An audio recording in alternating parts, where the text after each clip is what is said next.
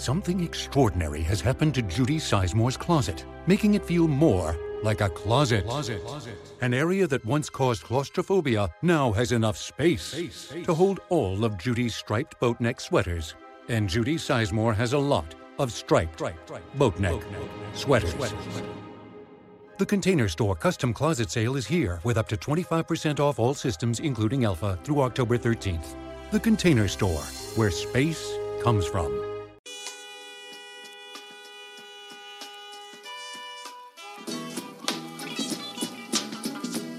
And now for an inside look at college sports with the men in the know, JC and Morgan. Here's Mike Morgan and JC Sherbert. Inching closer and closer to the opening kickoff, week 0, if you want to be specific about it in college football. Week 0 is nice. Week 1 is what we're really pumped up about, and we'll get into that, as well as a lot of hot topics going on in what has been a very busy and tumultuous offseason in college football. He is J.C. Sherbert of 24/7 Sports. I am Mike Morgan of ESPN and the SEC Network. And as we sit here now, we are in like 8 hours of deliberation on Ohio State. And like literally a verdict could come down while we're recording this, or it could come down after, and you can hear about it after. So we'll get to that in a second. We'll get to some quarterback news, some guys who have been announced as starters. There's still some races going on, if you can believe it. We're so close to the opening kickoff, and there's some schools. I'm sure the coaches have a pretty good idea who their 1A versus 1B is, but they're not telling anybody. Some other news. I always love the anonymous coaching polls. You get a chance to see coaches get really catty. I feel like I'm watching an episode of what is it, the Housewives of Beverly Hills or the Housewives of Atlanta or whatever, and you get them all in a room together and they start kind of turning on each other. That's what coaches do when they're anonymous. All that dirty laundry, all that animosity, all that jealousy comes out. But that's something that's become a kind of a popular little poll here year after year. I want to start, JC. First of all, hello, how are you? I a little bit off topic. I didn't mention this last week, even though I went, I think, the night before we recorded the podcast. But I got a chance to see here in Atlanta a comedy show that was supposed to feature Dave Chappelle and Jon Stewart. And Chappelle is still very funny. Jon Stewart, I've never been a huge Jon Stewart fan. I know for a lot of people, like The Daily Show was the best thing ever, and those 30 minutes of tilted comedy was kind of their knowledge of what's going on in the world, which is fine. You can get your news now wherever you want it, however you want it. But I mean, for me, I never found him that funny as a stand-up. And basically, for his part in the show, it was preaching, and the same thing kind of regurgitated a million times over. But Chappelle is just genuinely hilarious. And then, unbeknownst to any of us, so they did multiple shows all week at a place called the Tabernacle in Atlanta, which is a great concert hall. I saw the Black Crowes there 5 years ago. It's just a really cool place downtown, old school, what have you. But Dave Chappelle was late, so Chris Rock shows up out of nowhere. I was about to go get a refill on my drink, and I see Chris Rock walking out. So he kills 20 minutes, and in those 20 minutes, I'm reminded that this guy is just at the top of the profession. I mean, he just absolutely ruled on stage. Not political humor, just friggin' hilarious day-to-day stuff. Been through a divorce, which any comic that's gone through that's some built-in material, but his is even better than most. So I got to just say, as someone who loves stand-up comedy, but honestly, I mean, when I go to a show, like the Punchline or whatever, the Comedy Store, we've all been to comedy clubs, right? Usually you don't get those kind of names. You just get a couple like amateur guys and whatnot, and you hope, and then eventually maybe they become big. I was so entertained. It was 2.5 hours. And again, Chappelle and Rock in particular made me laugh my rear end off. So I've been in a good mood ever since because of that. Yeah, I don't blame you. You know, I'm a fan of the stand-up, and I thought Jon Stewart on the Daily Show was as funny as Craig Kilborn, just in a different way. Obviously, he's very political, as a lot of folks are these days. But I thought some of his expressions and some of the things he said, even though I didn't agree with his politics, were fine. Dave Chappelle, probably one of the greatest comics of all time. I've never seen a stand-up special or concert of his where I didn't think it was funny. I thought Chappelle's show had some of the most genius comedy sketches of all time. And you're right, Chris Rock's kind of the godfather. Since Eddie Murphy has gone, and there's rumors now that Eddie Murphy has a stand-up show. You know how Netflix pays these comics. I mean, Norm Macdonald did one recently. Rob Schneider did one. I mean, they're bringing them back. And there's rumors out there Eddie Murphy may have a stand-up show that he's going to bring out, which would be incredible. And he was the godfather. I think Chris Rock now has to be the godfather. I mean, we don't have Bernie Mac anymore. And I think, if you look at it, Chappelle does a great job in that genre of comedy. I also, I'm not going to say that I'm into like the blue collar comedy as a whole, because Jeff Foxworthy and Larry the Cable Guy, who's not really, he doesn't really talk like that, folks. They're funny, but they're not. You're blowing the lid off Larry the Cable Guy's act? I'm a huge fan of Rodney Carrington and Ron White. Ron White is probably my most favorite comic of all time. You sound a little like, if we had a cigar and a glass of scotch in your hand, I think you could pull off Ron White. Yeah, like got thrown out of a bar in New York City. And when I say I got... I was going to go into Jeff Foxworthy there and give one of the. If you're listening to this podcast, noon on a tractor in your front lawn, you might be a redneck. Like it's just, I give the guy credit because he had like one simple premise to humor, to comedy, and he milked it for all it's worth. No kidding. Larry the Cable Guy. Like I don't even. Forgive me, folks, if you're a Larry the Cable Guy fan. Again, it's to me, comedy is like music. The beauty's in the eye of the beholder. Mm-hmm. I don't tell people what to listen to musically. I don't tell people what's funny and what's not. Larry the Cable Guy, if I listened to 10 hours of his stand-up, I probably wouldn't laugh once. I get Ron White. Ron White, to me, is a gifted comedian. There are guys that Louis C.K., to me, is a very gifted comedian. Yes. Now, he's had some issues here of late and has kind of been blackballed from the profession for a while, and yeah. I hope he comes back because he's very talented. And again, there are certain crafts that I have immense respect for. For me, the entertainment business is something I always gravitated towards. I always tell people, no matter what happens in my life or in my career, I've been able to do what I love doing. For the majority of my life. And so I consider myself very blessed because of that. And some people view us and what we do, JC, as entertainers. And I have great respect for people that can broadcast a game well, go on TV and do a show well, do a talk show well.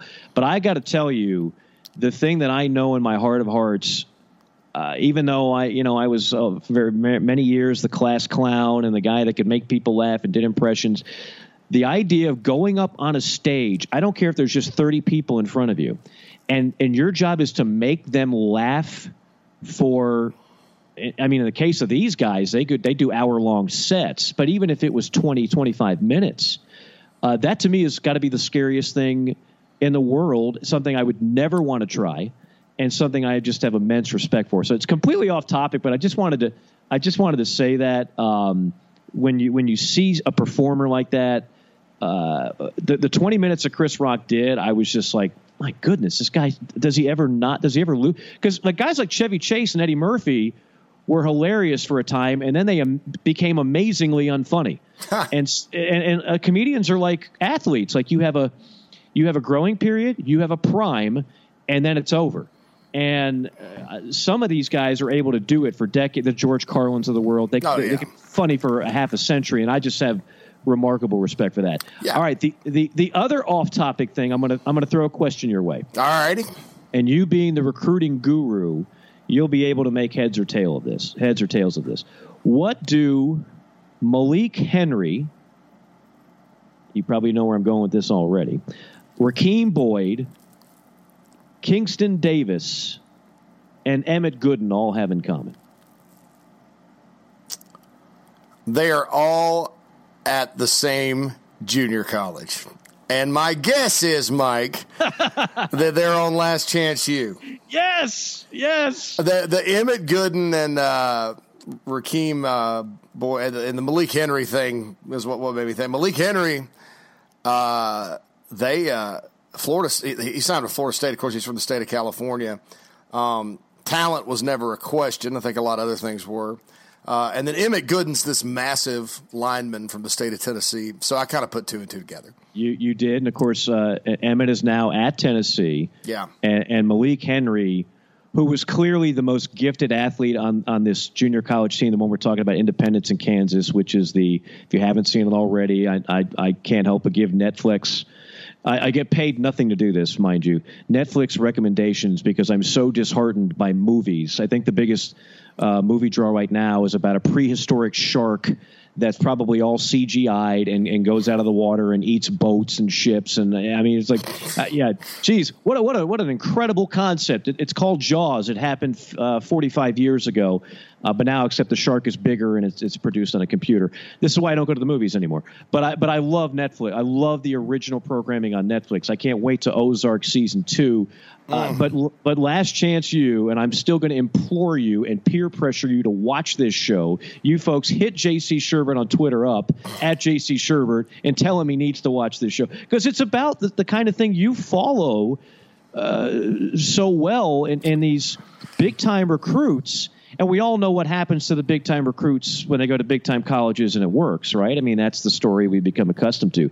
These are kids like Malik Henry, who was a top-notch, can't-miss recruit out of California, out of the Valley, who goes to Florida State and has remarkable athletic ability, but for whatever reason, it doesn't work. And sure enough, he goes, this a little spoiler alert, he goes to junior college.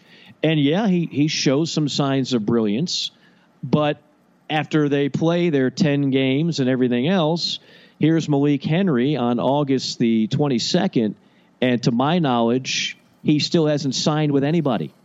And this is a classic recruiting story of a kid that has all the physical ability, but there's more to it than that. And then, you have the kid like the Rakeem Boyd guy. I mean, he's probably going to be an NFL back. I don't know what exactly happened at Texas A&M, but now he's going to Arkansas, and my guess is he's going to do just fine in the SEC. Anyway, those are two things from an entertainment standpoint that stood out to me. One related to college football, one not. Now let's dive full steam ahead into some college football news. I don't even know if we want to get into the Ohio State too much because it hasn't been resolved as we record this now. Some people are going to be listening to this maybe tomorrow when it is resolved. I think you and I are in agreement. We're both guessing that Urban is going to keep his job, could be suspended. It could be a time served situation. It could be he misses the opener. It could be he misses 3 games. Who the heck knows? But I don't think either one of us believe when this thing is all said and done, he's going to be left unemployed. Do you? No, I lean towards suspension just because partly based on some news reports and partly based on, sometimes your first instinct is your right instinct. And as much as I've gone back and forth about this, I thought initially suspension. And then I was like, well, no, why would he get suspended and go through that? And he's Urban Meyer. He can just walk away. You never know, the LSU job will open and he can obviously take that. But I don't know. I think there's a lot of drama right now, Mike. I've been following the updates. Meeting began at 9 a.m. Eastern. Urban Meyer got there about a little after 9. The Board of Trustees is deliberating about Meyer's future. Clark Kellogg, that Clark Kellogg, wow, is an Ohio State Board of Trustees member, walked outside and updated reporters and said, good, robust discussion and progress is being made. Urban Meyer has not been in the room when the trustees have been discussing it. And then about 2.5 hours ago, right now it's about 4:30 p.m. Eastern, at 2, Shelley Meyer shows up. There are also people tailgating at this thing in the parking lot of the athletic building or alumni building where this is being held. There's Ohio State fans tailgating for this hearing. So I thought that was kind of interesting. They have lawn chairs, and the media is talking to them, and I don't know. So nothing has come of it yet. Ohio State spokesman said it may be today. They're not, it's probably going to be today, but it may go on for a while, and they're going to kind of see what happens. So this is kind of like the jury deliberation for the Manafort trial.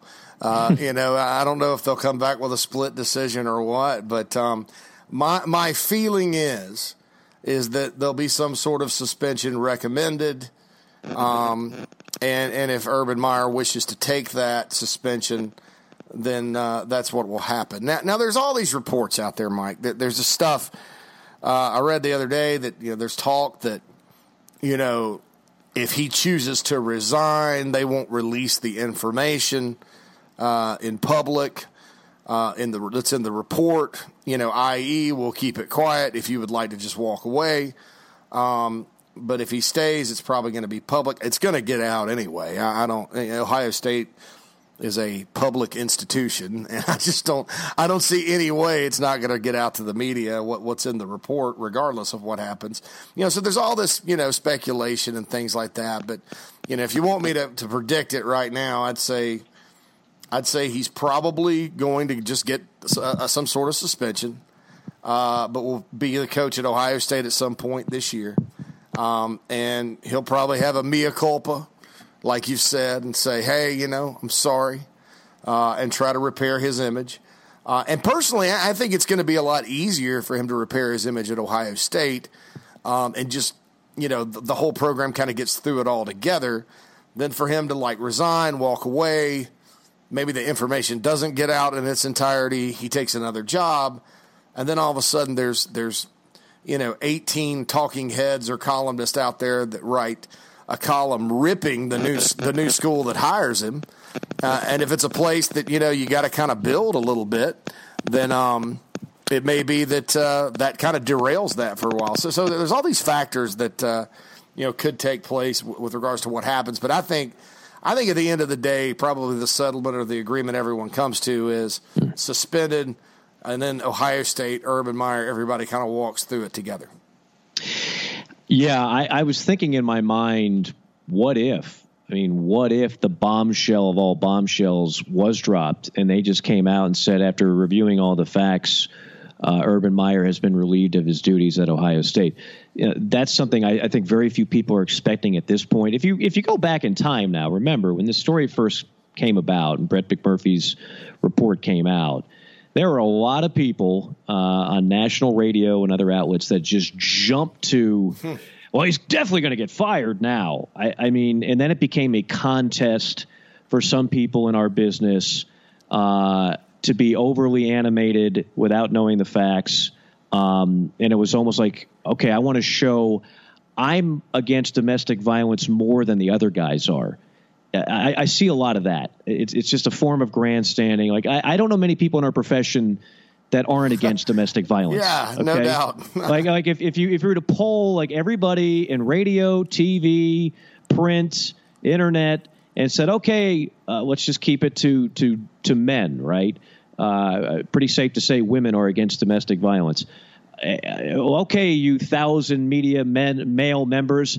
Show of hands, how many of you are completely for domestic violence and see nothing wrong with it and will justify it under any circumstances? I'm pretty certain 99.9% of the hands will remain down and not raised. So I don't need somebody to sit there and froth at the mouth and tell me how much they're against it. Like we get it. I understand, but give me something more. Advance the story.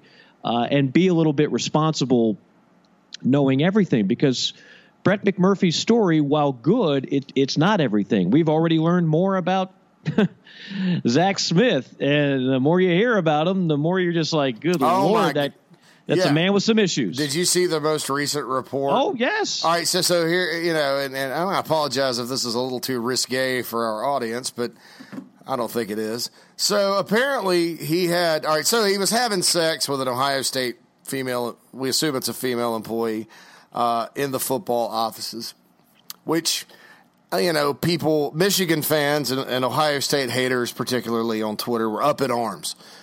Urban, because the end game for everybody that hates Ohio State is they want turmoil. They want Urban Meyer out. Ohio State's supposed to be good. Michigan can get that win. It's about being a fan for a lot of these people on Twitter that jump to conclusions and with their moral outrage. Oh, well, he allowed a state employee to have sex in the office. That has to be on him, because somebody had tweeted, because the next part of that was Zach Smith had $2,200 worth of sex toys mailed to him at the Ohio State football offices. Well, it's a gag gift, I tell you, a gag gift for the assistants. That's what he was saying. How do you spend $2,200 on what did you get?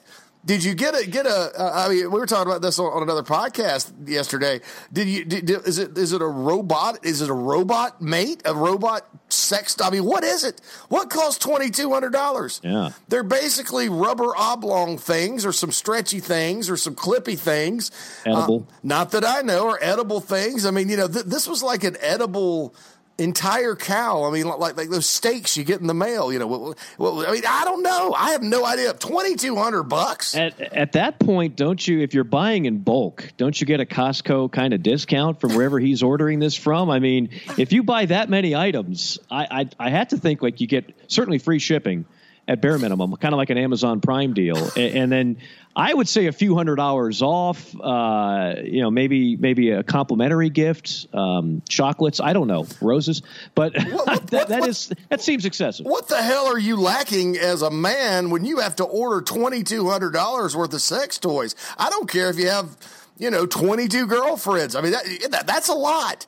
That's some kinky stuff there. So anyway, so that was weird. And they were, people were trying to pin this on Urban Meyer as a reason he should lose his job. I think what it does, it speaks to a greater level of behavior by Zach Smith.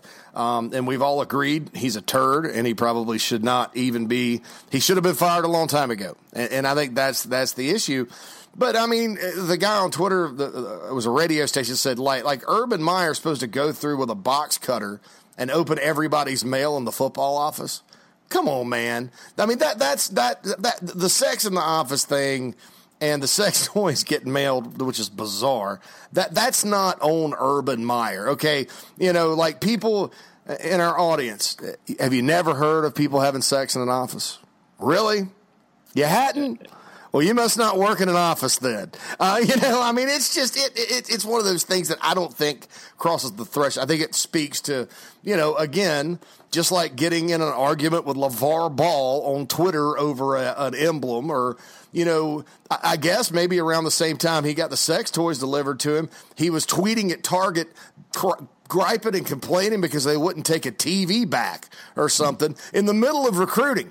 This is like hardcore time right before the dead period in recruiting. Hey, Target, don't like your customer service because I'm trying to take this TV back because I can't pay my bill to, Pretty Kitty's Love Emporium. And I just, it's insane.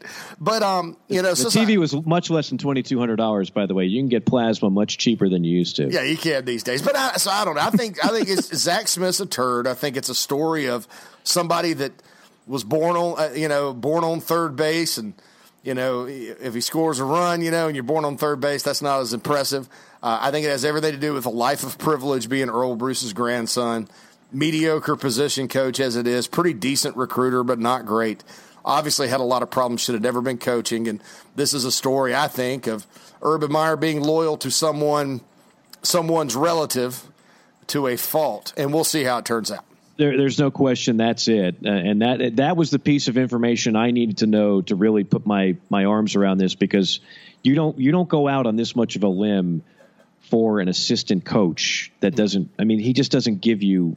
And at the end of the day, and on the balance sheet, he's not winning you national titles. He's not winning you Big Ten titles. We know coaches have had a past of doing, like, they'll take their morals and ethics and stash them aside if they can play. I mean, even a Tom Osborne plays Lawrence Phillips in a national championship game when all things said, come on, man. Really? The guy grabs his girlfriend by the hair and drags her down a flight of stairs where you're going to overlook that? I think Bobby Bowden had some questionable decisions late and hid behind it. Well, boys are just boys. They deserve a second chance. There's been a lot of that over the years. I don't approve of it at all, but at least I understand that. When this story first came out, I'm like, why the hell would you cover for this guy? Oh, long-term friend, the Earl Bruce connection. Okay. So I'm this is the last time I'm going to use this term, but yes, I do believe if Urban Meyer keeps his job, do the right thing, have a mea culpa moment, be sincere, go to that podium and say you used some poor judgment. You used some poor judgment, and you're going to survive this. You're going to press on. It is going to be part of your legacy. What helps Urban Meyer is that Ohio State, this committee, these are people that are going to look at this situation in a vacuum. The rest of public opinion is going to circle back to Urban's days at Florida as well and say, you know what, there's a little bit of a track record here of a guy who would overlook a lot of bad stuff in order to win games. You used the Lou Holtz analogy. I think that's part of Lou's legacy. Lou's a likable guy and was a hell of a coach, but there's no question Lou could find a way to justify certain activities from certain people during his watch, during his Hall of Fame career. He's not alone. So I hope Urban does the right thing in that respect. Again, I'm not one that wishes for people to lose their jobs. I'm not one who roots for somebody's career to go down the toilet. If we were talking about a guy who directly did something as opposed to perhaps cover it up or just kind of brush it aside, that might be a different story. So I've never justified what happened. I think Zach Smith is a low-level human being. I think he's going to have to answer to what he's done for the rest of his life. In terms of Urban Meyer, I think he made a mistake. Is it one where you completely annihilate his career over? That's for people to decide publicly in their own forum, and that's for Ohio State to decide in terms of how they're going to balance the image of the program by keeping him versus what he means to the success of the program. And believe you me, both of those things are being considered to the maximum as we speak right now.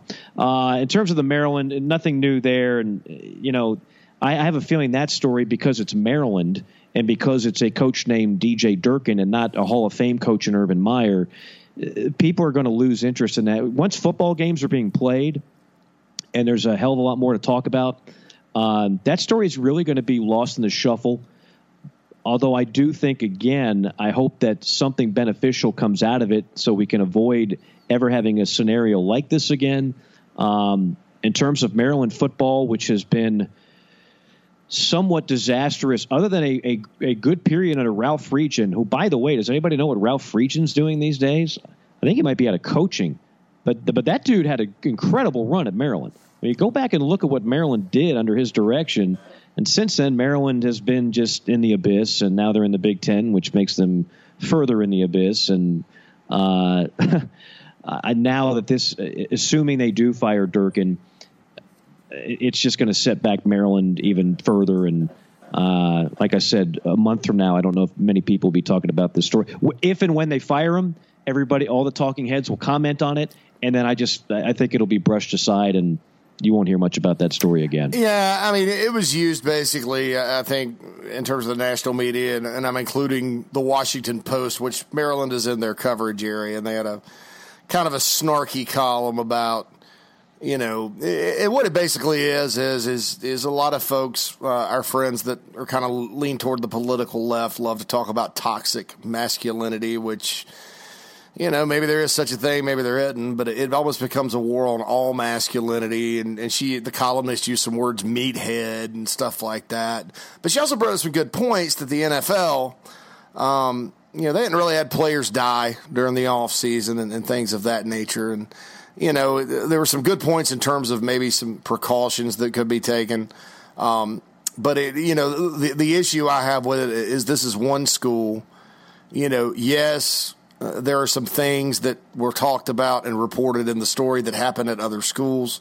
Some of them don't, though. Some of them are a little bit weird, to be quite frank. And I think that, when you look at it from that standpoint, that's fine. What I don't want it to do is indict the entire sport. When you hear coaches say sometimes that football's under attack, like the Larry Fedora thing, and he didn't use the greatest analogy in the world. That's what they mean, is that a lot of times folks that have a political agenda or a sociological agenda is what it really is. Mm-hmm. They will allow something like this to indict everything they don't like, not just about a sport, but a sport that includes elements of sociology that they're against, and they kind of fight that battle. So I think there was some of that in the Washington Post column and some of the other columns. But what I hope comes out of this is, number one, I hope the McNair family ends up being, well compensated. It's not going to make up for the loss of their son. I hope something, whatever positive can come out of this for that family, that it does. I pray personally for them and hope that they find at least some peace. I mean, I can't imagine what they're going through. That's first and foremost. And then second, without any kind of heavy-handed reform, maybe this causes, some folks to maybe that trainer, takes an extra precaution. Maybe there's some policies in play that are put in place that ensure that this kind of thing never happens again. Maybe kind of some of the serious hazing stuff with eat till you vomit, the unhealthy part of it. Because essentially when you're trying to get a guy in shape, you're trying to get him at maximum health. That's what it is. How is eating until you vomit healthy? It's not, and that's assuming that happened. That's all that stuff's all alleged right now. But, maybe that kind of stuff slinks its way out of the off-season training. I don't think the answer is to sit there and, beat coaches over the head or anything like that. I think the coaches in this situation will self-police, because if coaches are one thing, they're self-survivors, and they know that they don't want this happening at their school. Yeah, I think a lot of things are going to be looked at, and this is why I say, again, just going on there and flying off the handle, everybody should be fired. Okay, we got it. We're against kids dying on the practice field as well. Let's a show of hands of 1,000 people that follow college football. Is there anybody that doesn't think a 19-year-old dying during a conditioning drill is a bad thing? Anybody? Crickets. Okay, good. So now let's be a little more thorough and perhaps intelligent and professional in analyzing what this is all about. And one of the things they seriously need to take a look at is, what is the relationship with the strength coach and the head coach? Because the strength coaches change schools all the time. Most of these strength coaches have been at like a half a dozen different places, and they bounce from one place to another, always going into a new environment with a new head coach. And head coaches don't sit there and monitor that. You got a million other things on your plate. The strength coach does his thing. And this particular strength coach, I think that I read that, again, he was a veteran of like 15 years, was part of Mississippi State, of their big run when Dak Prescott was the quarterback and they were number 2 in the nation. And then the medical staff, if it's found out that these people sat there and didn't cool this kid's temperature down when it's an obvious heat stroke, we know head coaches are not involved in hiring medical staffs. They don't have a background in that. They don't have the acumen to know who to hire to do that. That's on the universities. So this is a call to arms to all these universities to make sure you have really qualified people in those positions as well. Because whether you have a renegade strength coach or not, this can happen somewhere else where a kid's just running a bunch of 110-meter dashes and then all of a sudden in 100-degree heat has a heat stroke. This could happen somewhere else, and you have to have people on staff that know what the hell they're doing, and that's not going to be your head football coach. So that's why I say take a broader look at this and try to actually be productive in moving forward and not have this happen again. All right, enough of that. No more scandal talk. I'm burnt out with it. Thank goodness we're having games. Yep, I'm sorry. Go ahead. We do have one more thing to mention. And that's Jimbo Fisher in Texas A&M. Yeah. No, I was going to mention I don't put that in the same scandal department. To me, you're right, it's not a big scandal. Yeah, and it's Sandal Marchiel. Okay, all right. So this kid. All right, and look, it's a serious issue if you're given cash by an assistant coach to go take recruits out on unofficial visits. That's against the rules. Is it something that I have never, ever heard of happening? No. Is it something that I believe probably happened under Kevin Sumlin at Texas A&M at some point? Yes. Is it something that I believe happens at other schools? Absolutely. Is it something that I know happens at other schools? Yes.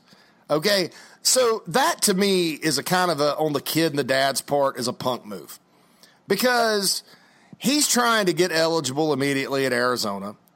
And if you think about the culture at Texas A&M under Kevin Sumlin and the culture at Texas A&M that Jimbo Fisher, who's kind of a Nick Saban guy, is trying to establish, obviously, what does that football program need, Mike?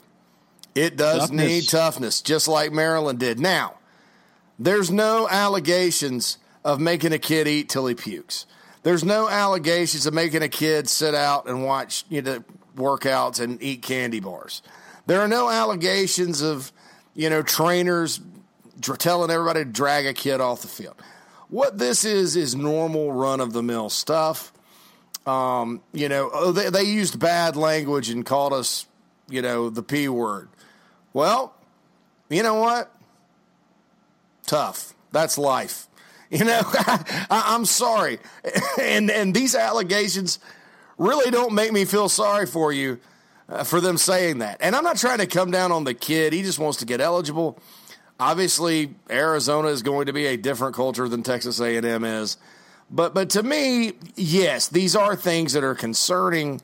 They don't rise to the level of the Urban Meyer thing or the DJ Durkin thing, But it is unfortunate for Jimbo Fisher and Texas A&M. My feeling would have been if I were A&M, because I don't even know how good this kid is.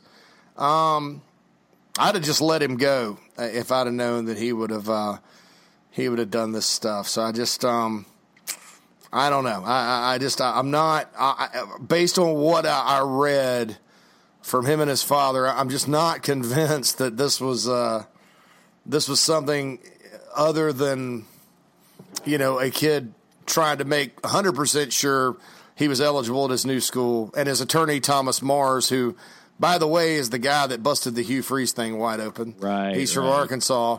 And a heck of a lawyer, in my opinion. Yes. But I think this kind of is going to end up making, the linebacker look bad. And I hope he goes to Arizona and becomes a great player. But, to me, this, yes, this isn't good for Texas A&M, and they'll probably self-report some things, and somebody may get fired on that staff. I don't know.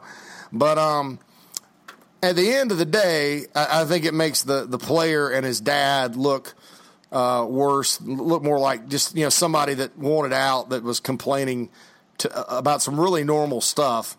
That happens commonly at college football programs. Well, and the other thing is, of course, he's kind of indicting himself because he's saying he received illegal cash payments from the linebacker coach. And we're not talking about thousands of dollars, but if you read the reports, allegedly receiving cash payments in the hundreds of dollars. So you had no problem taking the money, but now you're upset about the transfer rules. So now you're gonna, it's just like, that takes some brass right there. I got to tell you. And the coach that allegedly gave it to him, Bradley Dale Pivido, this guy has been coaching in the SEC for a long time. He's a great special teams coach, too, by the way. Was at LSU for years. I mean, this guy, this is an old school coach. This is old school as it gets. I mean, this cat, I don't know if he coached in the 80s or not, but, I mean, that's just kind of normal. I mean, and then the kid keeps the money. I think in the story it said he kept the money, or maybe he said he paid it back. I don't know, or kept I didn't see it. Yeah, I didn't see where it said he paid it back. Yeah, I mean, so I'm like, everybody's going to be, Texas A&M is paying players. Yeah, well, and you know what? Since he did take that money, his eligibility is going to be in question, because that's an impermissible benefit. That's what I'm saying. You basically you indicted yourself in order to get your case across. And again, this goes back to your comment on a lot of people that report on these stories have their own sociological agenda, so they want to extract a story like this and equate it. And so I won't say who, but somebody was flying off the handle earlier today on this subject and saying, well, if you didn't abuse these kids and tell them that they can't transfer without sitting out a year, well, now players are speaking up, and now they can threaten coaches. And this is going to become a new trend, and good luck trying to stop a kid from transferring now. Well, first of all, you can transfer. Secondly, the transfer rules have become more lax than ever. The new legislation, which is adopted by the Division I Council back in April, now says players can gain a waiver to play immediately. You've got to prove or some type of documentation that there are mitigating circumstances. The SEC has come up with their own rule that's more lax. I mean, we're heading toward more and more toward basically transferring without any penalty at all. But I've never had a major problem with the rule itself. I don't want to get too far in a tangent here. Now, if a coach gets fired, and certainly in the case of Ole Miss, where you have a coach that gets buried in a cloud of NCAA sanctions, those kids should be able to transfer absolutely penalty-free, which is what you saw. Eventually, those decisions came down with Van Jefferson and others that they were able to do so. But why it took so long, I don't know. But in a situation like this, yes, Kevin Sumlin did get fired, so I wouldn't have a problem with that rule just being like that. But to go this far, to hire an attorney to start trying to get your previous school on probation is basically what you're trying to do with some of these allegations. I know one thing. I don't think that's necessarily a kid that I'd want in my locker room if that's what you're going to do when you're upset. I mean, that's some pretty strong stuff to me, but yes. Culture. It's culture. Yeah. I think so. And there's no way on God's green earth A&M is firing Jimbo Fisher, because check this out. This contract, it's not just 10 years, $75 million. And it's not just the fact he has $300,000, dollars a year worth of private aircraft use in his contract. It's not just that he's guaranteed a pool of $5 million every year to hire assistant coaches. It's that he can terminate the contract at any point without cause and owe the university nothing. And if the university fires him, even with cause, he gets the whole thing. Wow. Is he a Sexton guy? Is he another Sexton guy? Yes. Got to be, right? I mean, Sexton is I don't know if that's even a good, because Jerry Maguire had some issues even in the movie. Yeah. Fictitious. Free fall and. Yeah. He's like, what is it? Scott Boras was he's the Scott Boras. Still is. Yeah. He's the Scott Boras of college football coaching agents. I mean, I think he represents 11 of the 14 SEC coaches. and you look at the average salary among those coaches. Mr. Sexton, are you hiring? I would love to. I'd love to be a part of that campaign. All right, so we do have some on the field stuff. A lot of quarterback races that have not been determined. One that has, though. It looks like after having to replace the reigning Heisman Trophy winner in Baker Mayfield, Oklahoma has their quarterback. JC. Yeah, Kyler Murray is going to start, and we all remember him. Speaking of Texas A&M, he's one of the 2 5-stars that transferred out of Kevin Sumlin's program within a 2-week period. There's that word culture again. And had a good freshman, true freshman year at A&M was 2015. Could run it really well. Short, very short. Doesn't have, what I would call elite skills as a passer, but boy, he's slippery and you can't catch him. Also a professional baseball prospect. I think this is one of those kids that it's easy to sit there and look at his height and go, man, he's 5'9", or he's 5'10". How's he going to see over the line? Blah, blah, blah, blah, blah. And kind of underestimate him. And I'm not saying that it won't be an issue because, I think that is, people kind of overlook that because he's such a spectacular quarterback when he was in high school and did some nice things, like I said, at A&M, et cetera, et cetera. But, it's easy to kind of make that thing. But given what he's done in games that I have seen, he beat out a guy that can really throw it in Austin Kendall. He's just electric. I mean, you can't catch him. I think if you're a defensive guy, he's elusive, plays a lot like Joe Hamilton that played at Georgia Tech many moons ago is the best person I can compare him to. A guy that I think can run that offense and put up some big numbers in the Big 12. It wasn't a surprise that he was named the starter. I think he's an interesting fit to what Lincoln Riley likes to do on offense, which I think is run the power run game and chunk it. He's not really known for having a true dual threat guy back there, but Kyler Murray definitely is. I think that's going to be fascinating. Throw in the fact they open with Lane Kiffin and FAU, which FAU has some dudes, on that roster. They have a lot of transfers that are good and a lot of talent. That Oklahoma game now is one I think I'm going to watch, because I think that's, first of all, I want to see how good FAU is. And second of all, I'm curious to see, Kyler Murray go out there and start a college football game, because last time I really watched him was at A&M. We know he can run. I mean, you watch whatever tape you can get. I think he's faster than Russell Wilson, but I doubt he's as good of a passer. And that's what people forget about Russell Wilson. Before he became one of the better quarterbacks in the NFL, he was ridiculously accurate at both NC State and Wisconsin. So, the analogies, they're both undersized. They're both baseball players.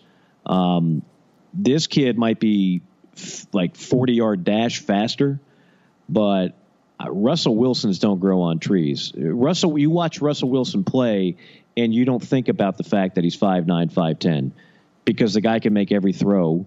The guy doesn't forget what the number one job of a quarterback is, particularly at the upper echelon levels, and that is it's not to just run around and freelance. It is to make plays down the field. It is to lead an offense down the field. It is to check down. It is to throw it away. It is to not take a sack in a key spot just because you want to extend the play and again sometimes play schoolyard football. I have no idea if that's what this young man is going to do or not do. You just don't know. We're dealing with the unknown. But I know one thing. My money is on the fact that he's not going to be Baker Mayfield in year one. And that would be concerning to me from the standpoint of, there's nothing that tells me that Oklahoma is going to be any better defensively this year than they were last year or the year before or the year before or the year before. It has been 7-8 years of bad defense, and I know that's kind of the knock on the entire Big 12 conference. But if there are a couple of teams that should be able to defend, it's Oklahoma and Texas. And I still think when Tom Herman gets his whole thing in there, like you can't convince me, JC, if Nick Saban became the head coach of one of the premier bell cow universities in the Big 12, that just because it's the culture of the Big 12 that everybody be rolling up 45 points on a Nick Saban coach team. No. At some point it's not just shrug the shoulders. Well, that's just the Big 12. At some point, it is the mark of it's on your head coach, and it's on what you're ingraining in the program, a style, a philosophy. Look, there's a reason why Lane Kiffin's not around anymore at Alabama, and why overall, if you're going to be an offensive coordinator under Nick Saban, you're not throwing the ball 40, 50 times a game, because as good as his defenses are, if you play that kind of offense, you're going to give up more points. And they've already played more shootouts than they care to the last couple of years at Alabama. But at some point, somebody in that conference has got to play defense. There's no reason Oklahoma can't be one. But anyway, they've got their guy. We'll see how it goes. I still think it's going to be a similar story for the Big 12 conference, and that is now you have no marquee quarterback. You lose Mason Rudolph, you lose Baker Mayfield. Texas has made a decision on their guy, but certainly not an established guy. There's no remember what's his name at TCU, and I should remember this. Kenny Hill. Well, no, after him, Boykin. Yeah, Boykin, who eventually got in trouble with the law and kind of screwed himself over. But he was a playmaker now. I don't know if the Big 12 has like that one guy that's like a true, just complete game-changing quarterback. So what do you have? You got a bunch of teams that are going to score points, a bunch of defense going to give up a lot of points, and in the end, you don't have a team that's capable of winning a national championship. That's what I see in the Big 12. Yeah, now I'll say this. Sam Ehlinger, I think you say it Ehlinger, pretty good player, and a guy that sort of fits what they do in a lot of ways. I think the issue with Texas, and I think eventually Texas is going to be the team that starts playing defense again. I agree. League. And if you think about what Tom Herman's philosophy is on offense, it's not chunking around the yard 75 times a game like they do at Oklahoma, or like they do at Texas Tech, or like they used to do at Baylor, or like they do at TCU now, or Oklahoma State. You can keep going on and on and on. It's sort of a, you think about his offense at Ohio State, his offenses at Houston. It's quarterback runs, it's power runs, it's physical downhill running, mixed with attacking opponents on the perimeter and downfield. And, he comes from the Urban Meyer coaching tree. It's similar to what Dan Mullen does on offense. Not exactly that way, but similar. So it is a spread, and it is an offense that's capable of putting up a ton of points, but it's physical. And so if you think about if Texas can, again, here's that word, culture, if Texas can get its culture back to being a tough, hard-nosed football team, if they can play defense, and they get the talent to do it, and they can run the ball out of that spread, and they can make life just, even more miserable than it already is on defenses around the league, I think Texas has a chance to kind of influence the rest of the league, kind of like Baylor and Texas Tech did, where instead of sitting there going, hey, maybe us, Oklahoma. And in fairness, Oklahoma has done stuff like they're doing now since Bob Stoops got there in the 90s with Mike Leach as the offensive coordinator. In all fairness, Oklahoma has been this way for a while. They had some great defensive football teams earlier, but they've been throwing it around the yard for a while. So in fairness, I'll say that. But, schools like Texas all of a sudden decided, well, we need to go be Texas Tech, or we need to go be – well, you're Texas. You need to be Texas. And I think that's going to – that's the school I look to and go, this could be the next trend-setting type of thing in the Big 12, if there is. I mean, because you still have the problem, Mike, where all the high schools, most of them in Texas – run the Mike Leach spread, chunking around the yard. There are different variations of it, but that's the state where 7-on-7 became huge. And it's the best. They have the best high school football programs in the country in that state as far as programs go, and they put out very good, polished players. But the style of play in the high schools in the state of Texas it's a little different because of the influence of 7-on-7 and things like that. That's why you can go there and get good quarterbacks. I've got an idea for Big 12 schools. Okay, Big 12 teams this year. Remember last year, the phenomenon that was Miami's defense was what? The turnover chain. Every time you got an interception or a fumble recovery, that player put on a gold chain and he got to wear it, and it was really cute for a while, and then it became kind of nauseating, and eventually people weren't exactly intimidated by the turnover chain the last couple games that Miami had, in case you noticed. So all right, so let's if we need to go gimmicky here. Every time a Big 12 defense holds an opponent under 500 yards, you put on a chain, okay? Every time you hold them under 40 points, you put on a bracelet, the defensive bracelet, the bend but not completely break bracelet, the we didn't completely embarrass ourselves chain, and whatever it takes, something, get a gimmick, get anything there to play some defense in that league. It has to at some point. And you're talking to a guy who loves offensive football, loves it. I don't watch. Nowadays there's so many classic games on, right? And I'm a child of the 80s, so I love some 80s culture now. And I was a huge sports fan as a kid in the 80s. But I got to tell you, when I watch a college football game from the 80s and teams are running the triple option and it's the first team to 20 wins, I got to tell you, I find it boring. So I love today's college football. I wouldn't change it. I wouldn't change the offenses that have completely evolved, starting with guys like Steve Spurrier, Lavelle Edwards, moving on to guys like Mike Leach, so on and so forth. I love it.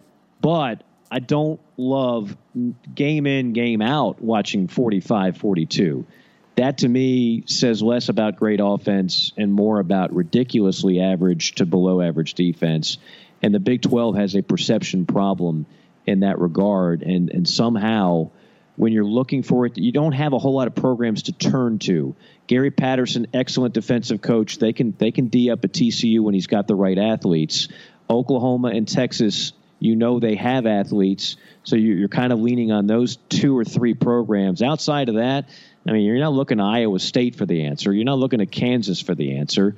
You're not looking toward Baylor for the answer. So you got to rely on those two or three schools to kind of help change the image of that league. There's no lack of positive image on the defensive side of the ball for the SEC. And for that matter, there's no lack of good starting quarterbacks. This could actually be a landmark season in the Southeastern Conference for very good quarterback play, because it's not just like one stud Heisman Trophy candidate. It's a bunch of returning starters with ability in the league. However, we still have some pretty premier programs, JC, like a Texas A&M, like a Tennessee. Chad Morris is still shrugging his shoulders in Fayetteville about who their quarterback's going to be. As you look at those three situations and perhaps some others, any leanings you have toward who these particular teams are going to choose? Well, I mean, I'm going to start with Tennessee, and I hate to. I don't like to sit there and like dismiss players. They're never going to be any good, because I think in football it's developmental. Guys get better. Some guys. It's not a situation all the time, especially at quarterback, where you either have it or you don't. And I'll use a South Carolina reference. 2012. Gamecocks go to Vandy for the season opener. Connor Shaw gets hurt. This is one of the best teams Spurrier had there. Dylan Thompson comes in the game, and he looks like the backup quarterback from the movie Necessary Roughness. It was awful. I was like, whoa, and this was a two-star. Too bad it didn't look like the kicker on that team, Kathy Ireland. If that, I'd have been a bigger Dylan Thompson fan had that been the case. But anyway, Sinbad was in that movie too, by the way. I forgot about that the other day. Oscar-nominating performance. The Oscar for that one to me goes to Robert Loggia as defensive coordinator, Wally Riggendorf, which is the best defensive coordinator name ever, Wally Riggendorf. Anyway, I digress. Well, and Dylan Thompson looked bad. Remember the backup quarterback? That Scott Bakula was the starter. The backup was some wormy guy, and he took the snap and fell down. This movie way too well. I'm more on the Varsity Blues kick. I remember Varsity Blues and Coach Buddy Kilmer. That West something football may have been your life, but it's not my life, Dad. Like that the acting was bad. I don't want your life. I don't want your life. Which they later did a great spoof commercial on like a Cars.com spot or something. But we haven't had a good football movie in a decade. That's a whole other story. Yeah, but we did one definitely. John Voight, who played Kilmer in that movie. I liked Voight in the movie. I was on a flight in 2013, the spring, from Los Angeles. I flew from Nashville to Los Angeles, connected at LAX, and went over to Vegas. I get on the flight over to Vegas. Who's sitting right there in first class? John freaking Voight. Oh, sweet. I sat there because I heard he's maybe a little abrasive, and so I just kind of took my cell phone out and took a quick pic, and I have it somewhere. But anyway, I digress completely on that. So here's Dylan Thompson, opener in Nashville. He's terrible. Loaded Gamecocks team squeaks by one of James Franklin's Commodores teams, 17-13. That Vandy team ended up winning 9 games. So the season goes to the end, and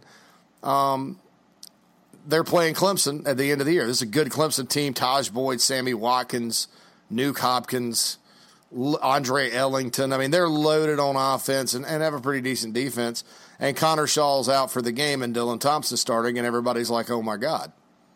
I got a text from a former Gamecock assistant who coached at an ACC school at the time who had played Clemson earlier, and he goes, Clemson's going to win this game by 3 touchdowns because they have too much offense, and without Connor Shaw, South Carolina's completely screwed.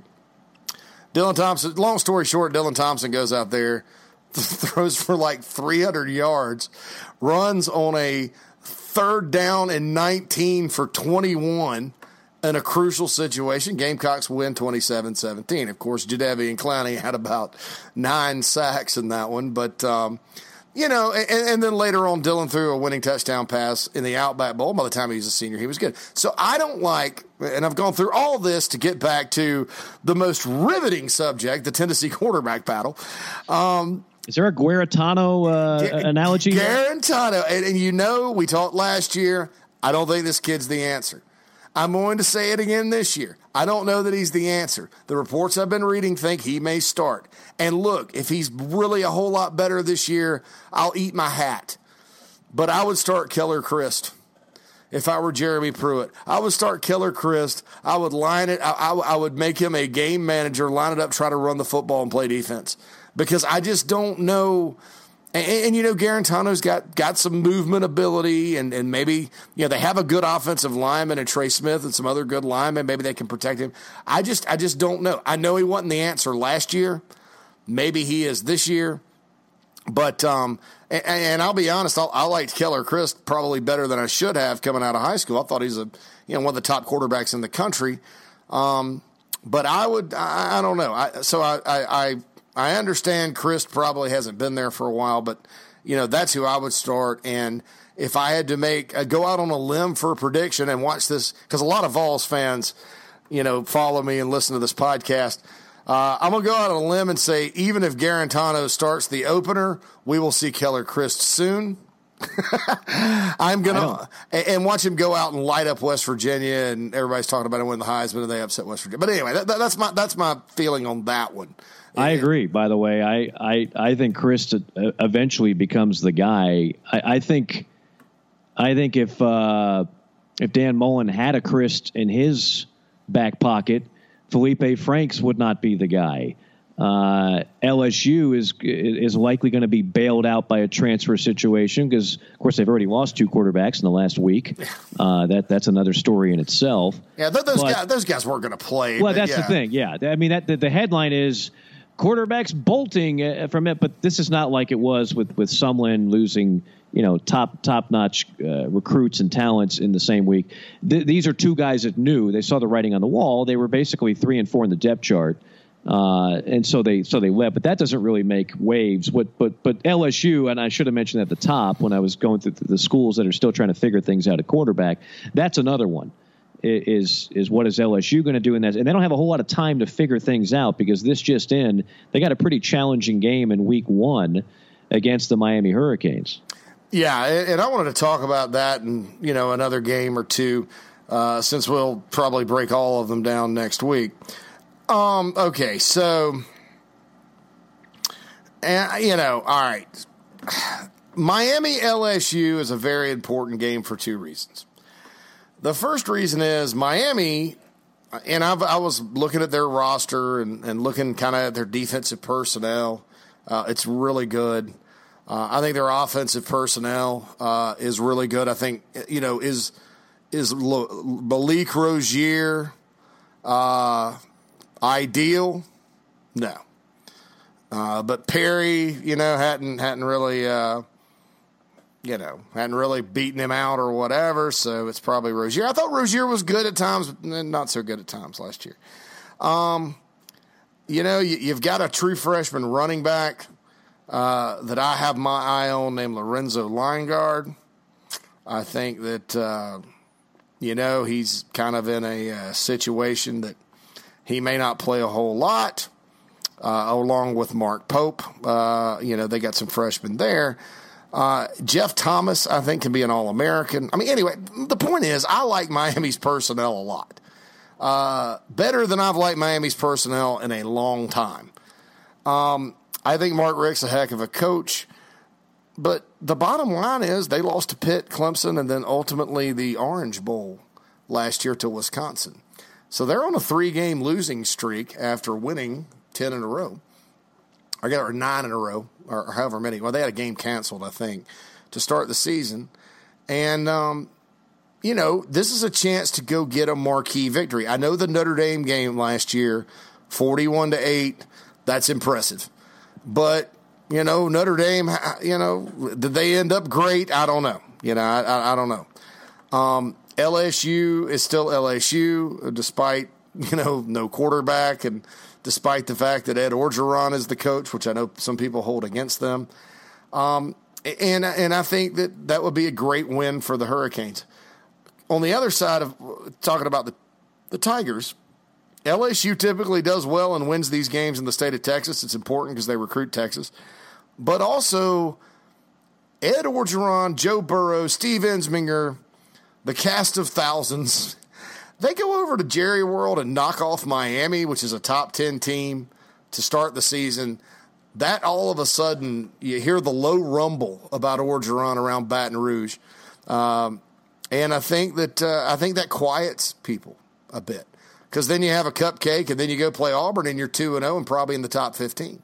And all of a sudden, Joe Burrow is the hero around Baton Rouge. So I think for those two teams, it's very, very important. Another battle in the state of Texas, in Houston, one of these neutral site games first week that I think is important, Texas Tech versus Ole Miss. Now, we all know Ole Miss had a good interim coach. Ed Orgeron's the best interim head coach in the country, but Matt Luke may be second. They eked out 6-6. They beat Mississippi State and Starkville to win the Egg Bowl at the end of the year. They have a good quarterback coming back, all kinds of skill, talent, and a good offensive line. Their defense probably leaves a lot to be desired. And they're playing Texas Tech, and the coach that all the ladies like, Coach Handsome, Cliff Kingsbury, at his alma mater. Really hadn't done much except go to a Minor Bowl or two and then call out Brett Bielema in an epic press conference after the Red Raiders knocked off the Razorbacks. I think Kingsbury's a good offensive coach. I think Texas Tech is what it is.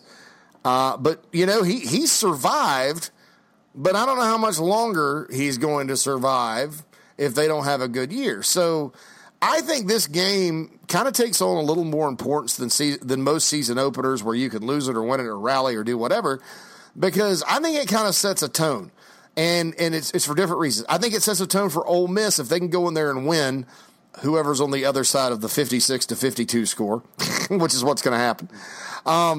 If they go in there and win, all of a sudden you look at Ole Miss and you go, this is a team that's going to be tough for everybody this year because they're playing together. They're on a mission. They're looking to ruin some people's seasons because they can't go to a bowl and play and Matt Luke's keeping them together and the coaching job's going well. And Ole Miss, could be back here pretty soon. Likewise, if Texas Tech loses to a team on probation, the first game of the season, even if it's from the SEC in the state of Texas. That's not going to be a good look for Texas Tech. And then vice versa. It can give Texas Tech momentum, or if Ole Miss loses, we'll be like, well, Ole Miss may not have such a great year. I hate to put that much stock in game one, but when I look at these two teams and the expectations, if they're to get to that next level this year, this would be an important one to have. I completely agree. I think the only game that might supersede both of those from a big picture standpoint would be Auburn-Washington. Yeah. And I say that because, and I was listening to Barrett Sallee, who I know and I enjoy his work, but I have to disagree with something he said today on radio, and that is that, well, in the old system, it would have been very important for the Pac-12, but now with the playoff, that whole thing about the perception being bad if the top dog of the Pac-12 loses by double digits to an Auburn team that may finish third in the SEC for all we know, that it's not crippling. I couldn't disagree more. I think it is crippling. I think the Pac-12, if they don't win that game, they better keep it close and respectable and look good in that game, because style points from that game for the Pac-12 will matter 3 months down the road, 4 months down the road, because I just don't see. I know Stanford's always consistently good. They have been for a while under multiple coaches. Southern Cal is going to try to win with like an 18-year-old kid quarterback. That's a lot to ask. He's good though. I mean, JT Daniel would be the number one prospect in the country for this class by a mile. Nobody can it's so bad, Mike. Nobody can decide who the heck number one is because this kid went early. Right. Do I think that's ideal? No. But I think he'll be good this year. He'll be great in 2019.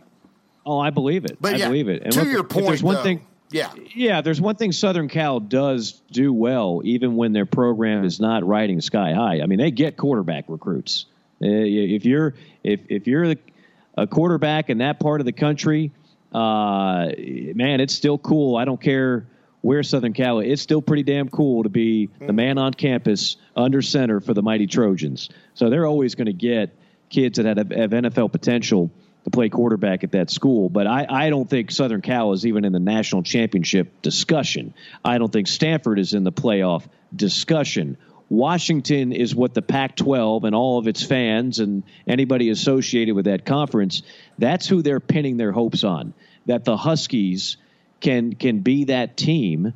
They have a guy who's been quarterback there for about 27 years in Browning. They have skilled players to go with them. They have an offensive line that can block. They have athletes on defense. They have all the ingredients. But if you go out there in week one and lay an egg against Auburn, I don't know if the Pac-12 can bounce back from that, because really, and we don't have enough time to get into this too much, but I'll just say this. Really, college football now, if you look at the predictions for this year, and I don't think they're just like, throw a dart at a board and hope you're right predictions. I think they're all based on really a great deal of logic, based on returning starters and talent and schedule and everything else. And if you look at who's predicted to win all their conferences and go to the playoff, it's almost a facsimile of what it was last year. And it's not that different from what it was 2 years ago. So, I mean, it's Alabama, it's Clemson, it's Ohio State, if everything gets resolved with Urban Meyer, with the potential of Penn State. I wouldn't even call that a dark horse. I mean, Penn State's loaded in the Big Ten. And then it's it's Oklahoma from the Big 12 again. And then it's Washington in the Pac-12. And at some point, the Pac-12, which came off a wretched bowl season, as we all know, and you can say, well, what does that really mean? Bowl games are wild cards. Who's motivated, who's not? I get it. I'm not saying bowl game record is the ultimate barometer of a conference, because that's based on matchup, based on a lot of different things. But the Pac-12 overall is taking a bit of a beating, nationally speaking. And if Washington lays an egg in week one, and one of the very few games where a Pac-12 school is, going far east to play anybody, That, to me, that's something the Pac-12, it's going to be an uphill battle the rest of the way for that entire conference. So for me, that, and I didn't even mention why it's big for Auburn. I mean, look, it's obvious. If you're Auburn and you play in the SEC West, there's a good, not to mention Georgia, there's a good chance you're going to stub your toe and you're going to lose at least one game. If you lose another game against Washington, that's probably asking too much to get in the playoffs. Yeah. So you don't want to deal with that paper thin of a margin of error. You want to win this game if you're Auburn. Yeah, and look, I think that, kind of if you look at the flip side of it and what Barrett was saying, I think that, in the playoff era, because you're not looking to get into the BCS top two, and let's say Washington did lose to Auburn in the opener, and then they run the table, win the Pac-12, all that, and they're 12-1. Well, let's say Clemson suffered an upset at the end of the year and finished with a loss or two, but still won the ACC. Let's say Auburn lost 2 games, finished in a tie for the West, but beat Alabama, then went and beat Georgia, knocked them off. And there was all this craziness.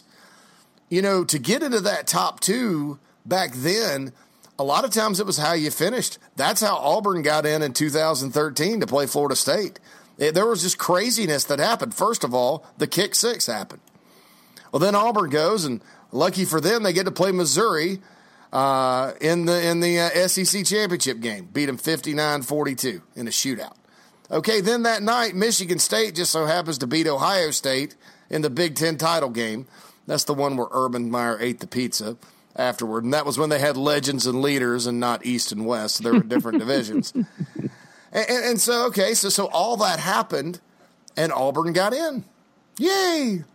I think there may have been something else, too, that happened. And, so back then, yeah, you could, I think you could survive it then better than you can now, because now you're looking to get into the top 4, and you're sitting there at the end and you're trying to decide between a slew of one-loss champions, and the Pac-12 isn't that good, or you drop another game in the conference, and maybe you're trying to decide between 3 or 4 2-loss teams, a couple from the SEC, et cetera.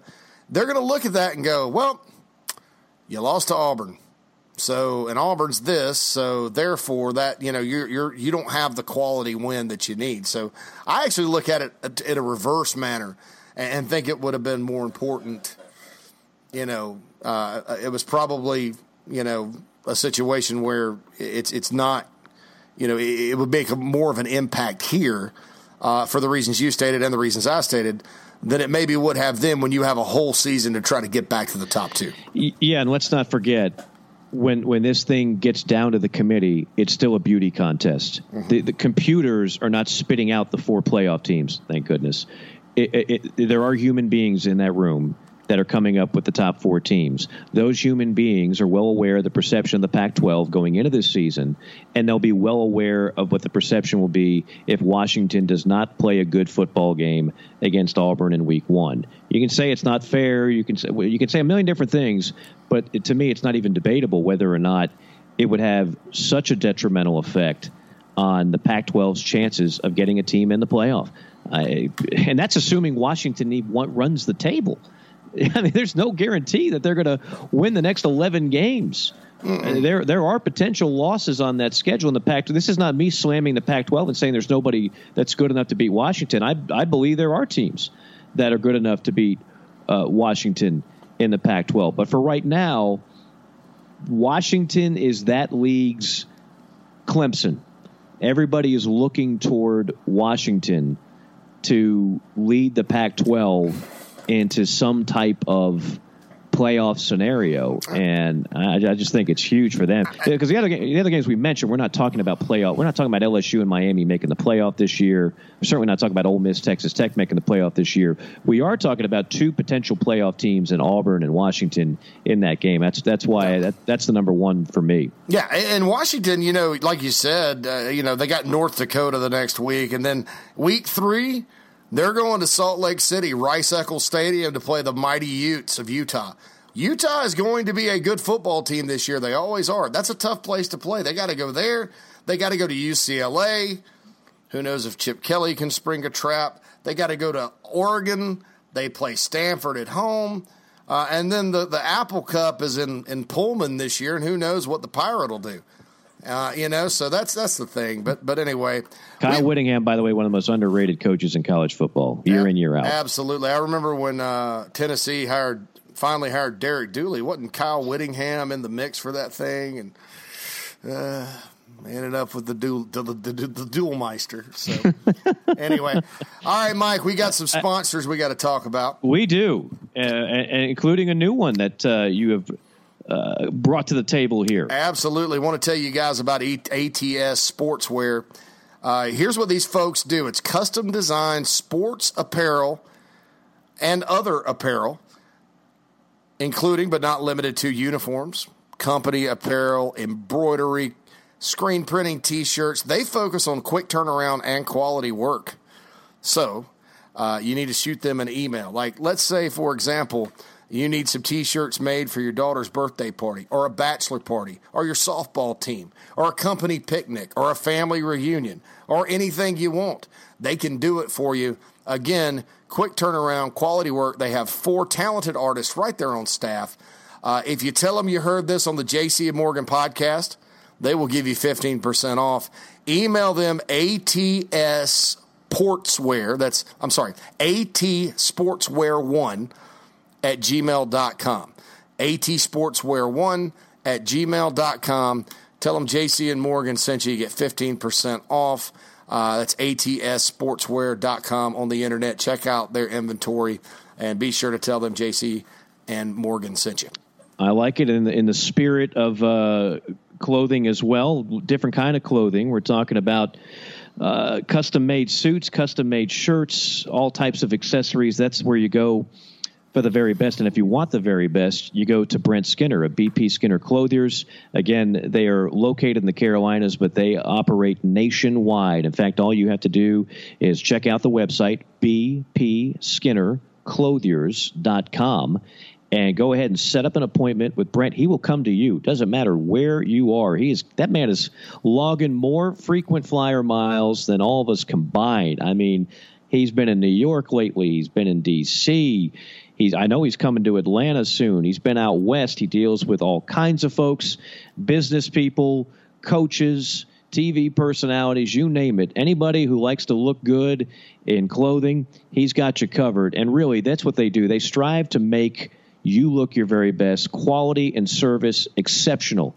Because you are, as a client of BP Skinner, you are exceptional. So check them out, BP Skinner Clothiers. They have made a world of difference for me and so many others out there. Go ahead and experience the difference of Brent Skinner. Check out the website, bpskinnerclothiers.com. Have him come out to you and get you set. Yeah, I want to thank all of our sponsors for sure. Breaking news, Mike, before we get off, and this is getting good, but I wanted to give our listeners the latest because this is probably going to be resolved by the time a lot of you listen to this podcast. But, okay, this comes from Dave Biddle of Bucknuts, which is the 24/7 Sports Ohio State affiliate, very tight-end guy. Okay, so here's what's causing the delay with this thing.